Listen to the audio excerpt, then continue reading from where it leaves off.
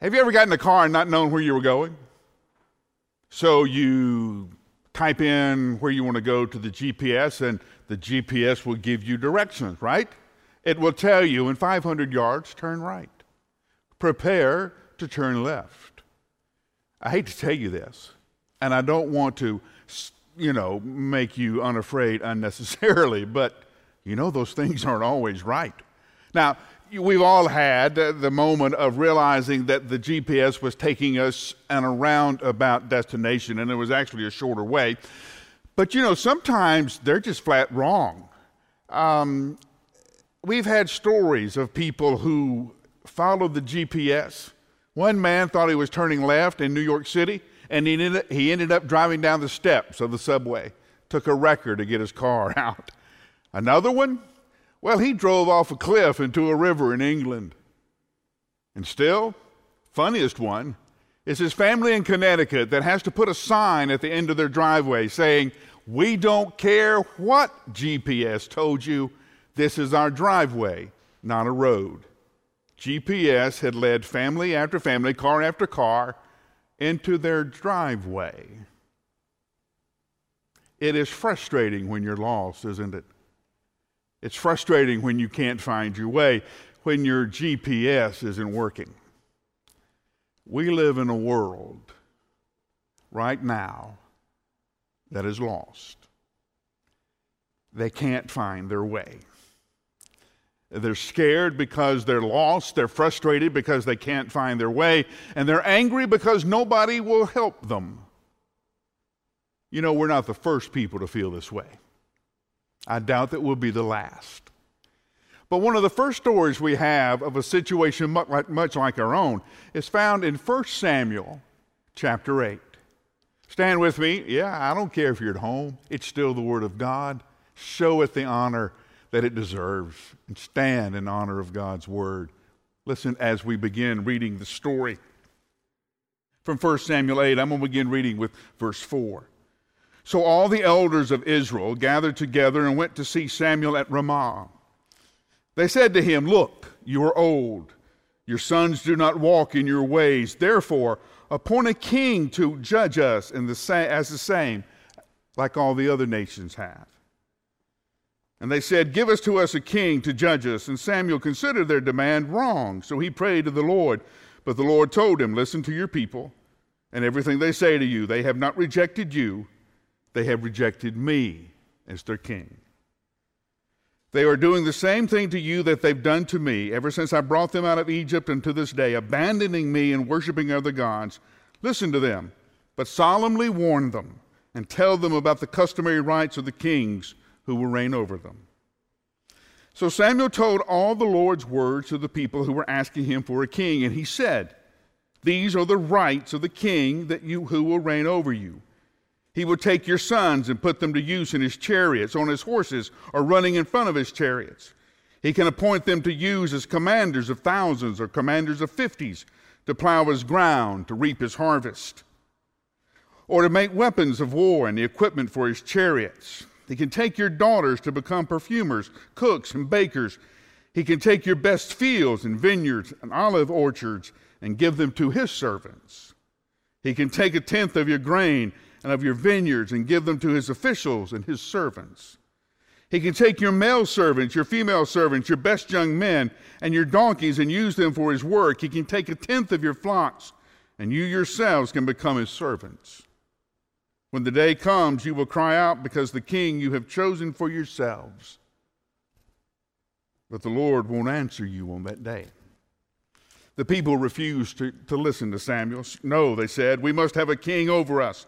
And then we'll be like the other nations around us, and our king will judge us and go out before us, and our king will fight our battles."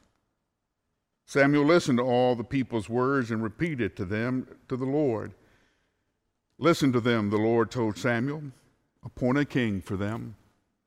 And then Samuel told the men of Israel, each of you go back to your own city." "Look," the people said to Samuel, "you are old, and your sons do not walk in your ways. Therefore, appoint a king to judge us the same as all of the other nations around." This is God's word for God's people. Hear it, believe it, and live. Let's pray.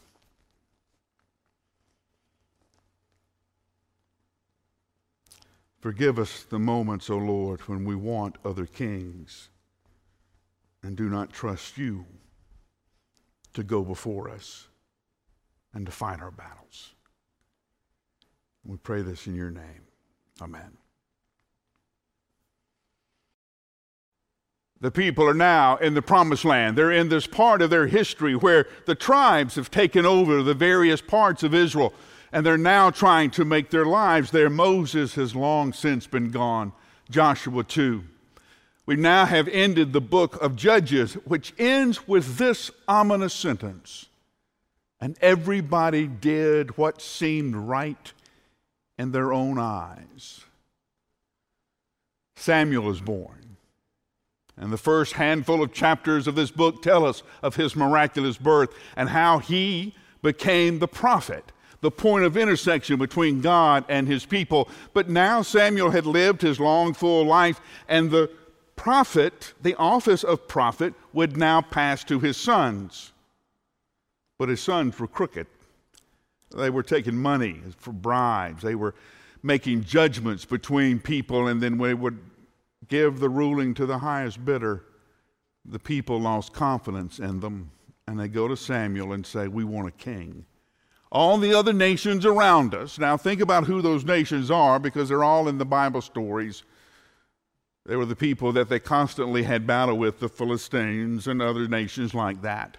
They all had a king. Israel didn't have a king. They were a theocracy.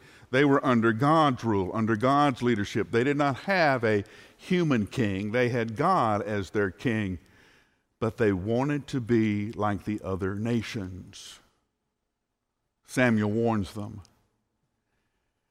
but gives in when God says, give them what they want. You know, some of the worst moments in the Bible happen when God gives people what they want. When they no longer trust him, but make a demand. This is the way we want our life to go. This is the way we want our nation to look. And so God gives them a king. And the chapters that follow begin a devastating part of Israel's history, of King Saul, of David, the one bright spot, of kings and kingdoms, betrayals and wars, brother against brother, son against father, on and on the story goes. They wanted a king. They got a king. They wanted to be like everybody else, so God made them like everybody else.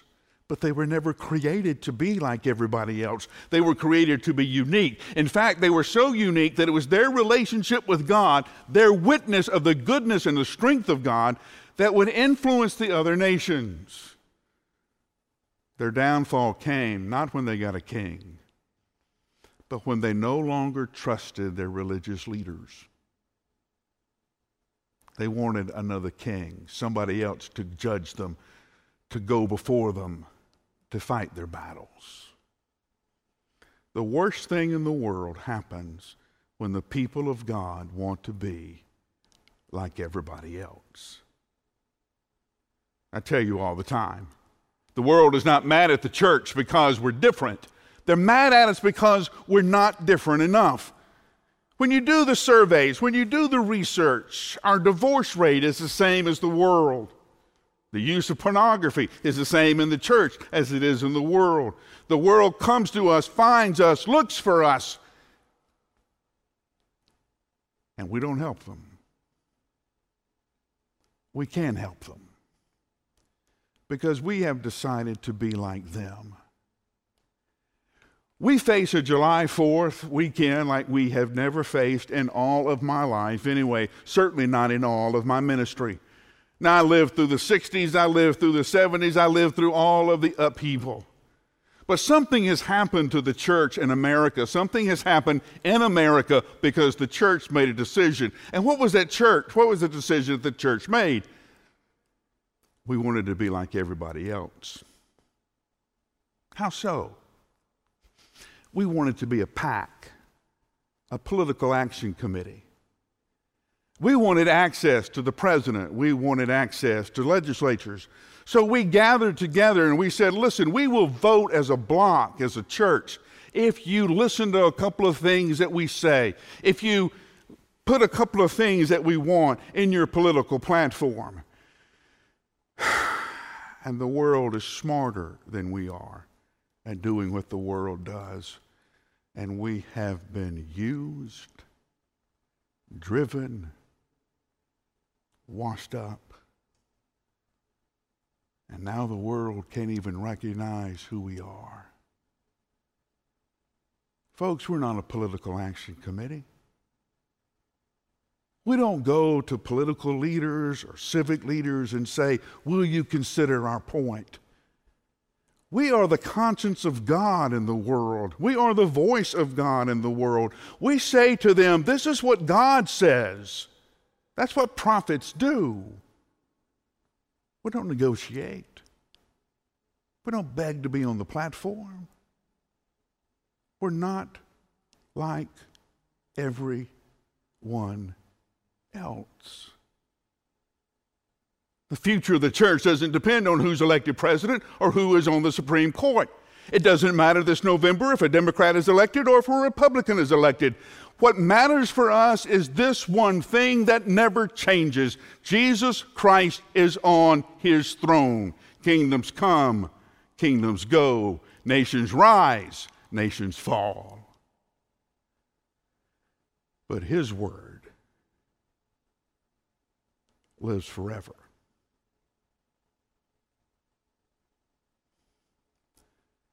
We want a king.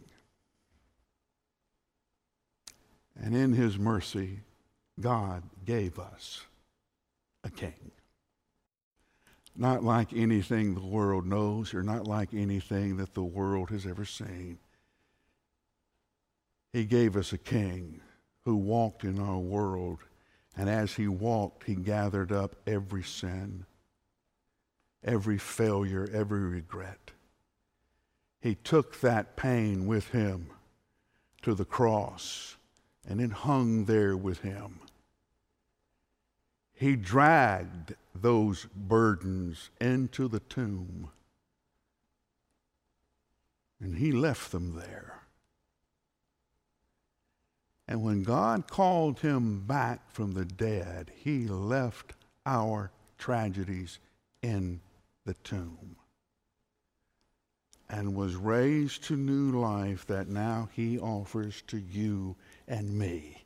For the sake of the world, he gives this new life to the church. For the sake of your community, you are the light of Jesus Christ in the neighborhood you live in. You are the light of Jesus Christ in the place that you work.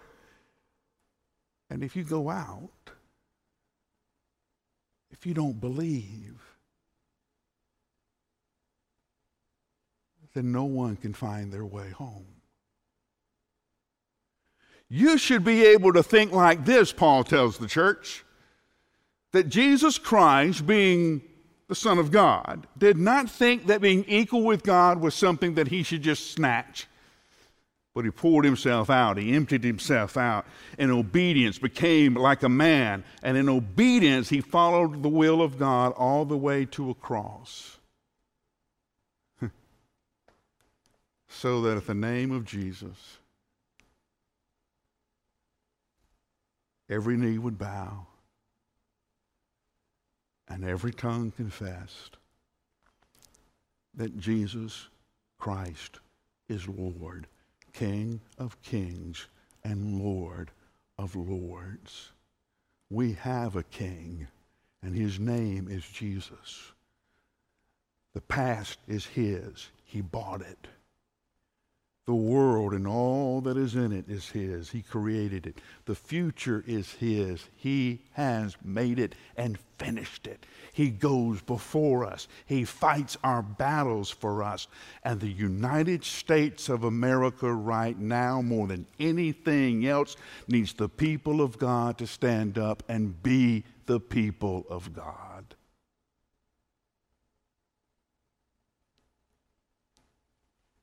We have a king. He judges over us.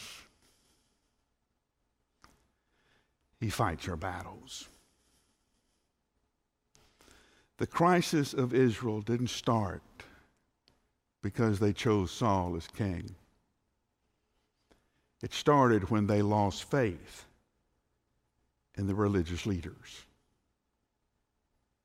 The crisis in America didn't start when this person or that person was elected, but when the people of our country lost faith in us.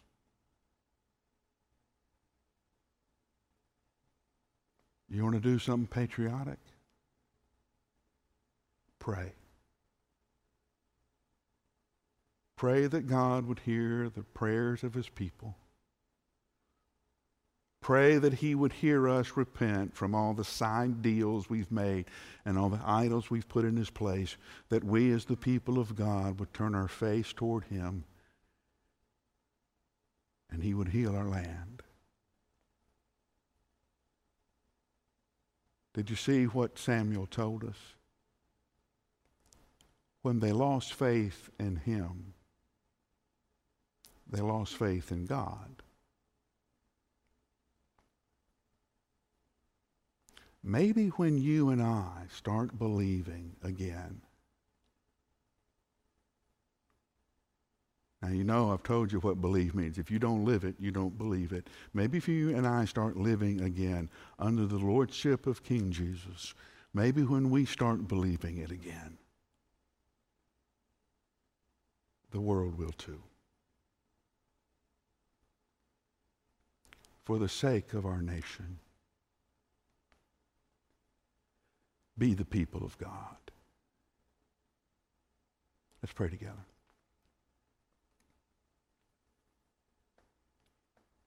Our hearts are broken for our lost nation. Our hearts are even more broken, and our tears unending.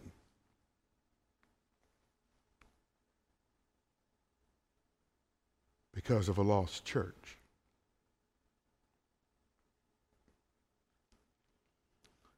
So we pray, Father, in this moment of worship, as you reveal yourself to each of us, that we'll be able to find you in this moment, and we'll be able to believe.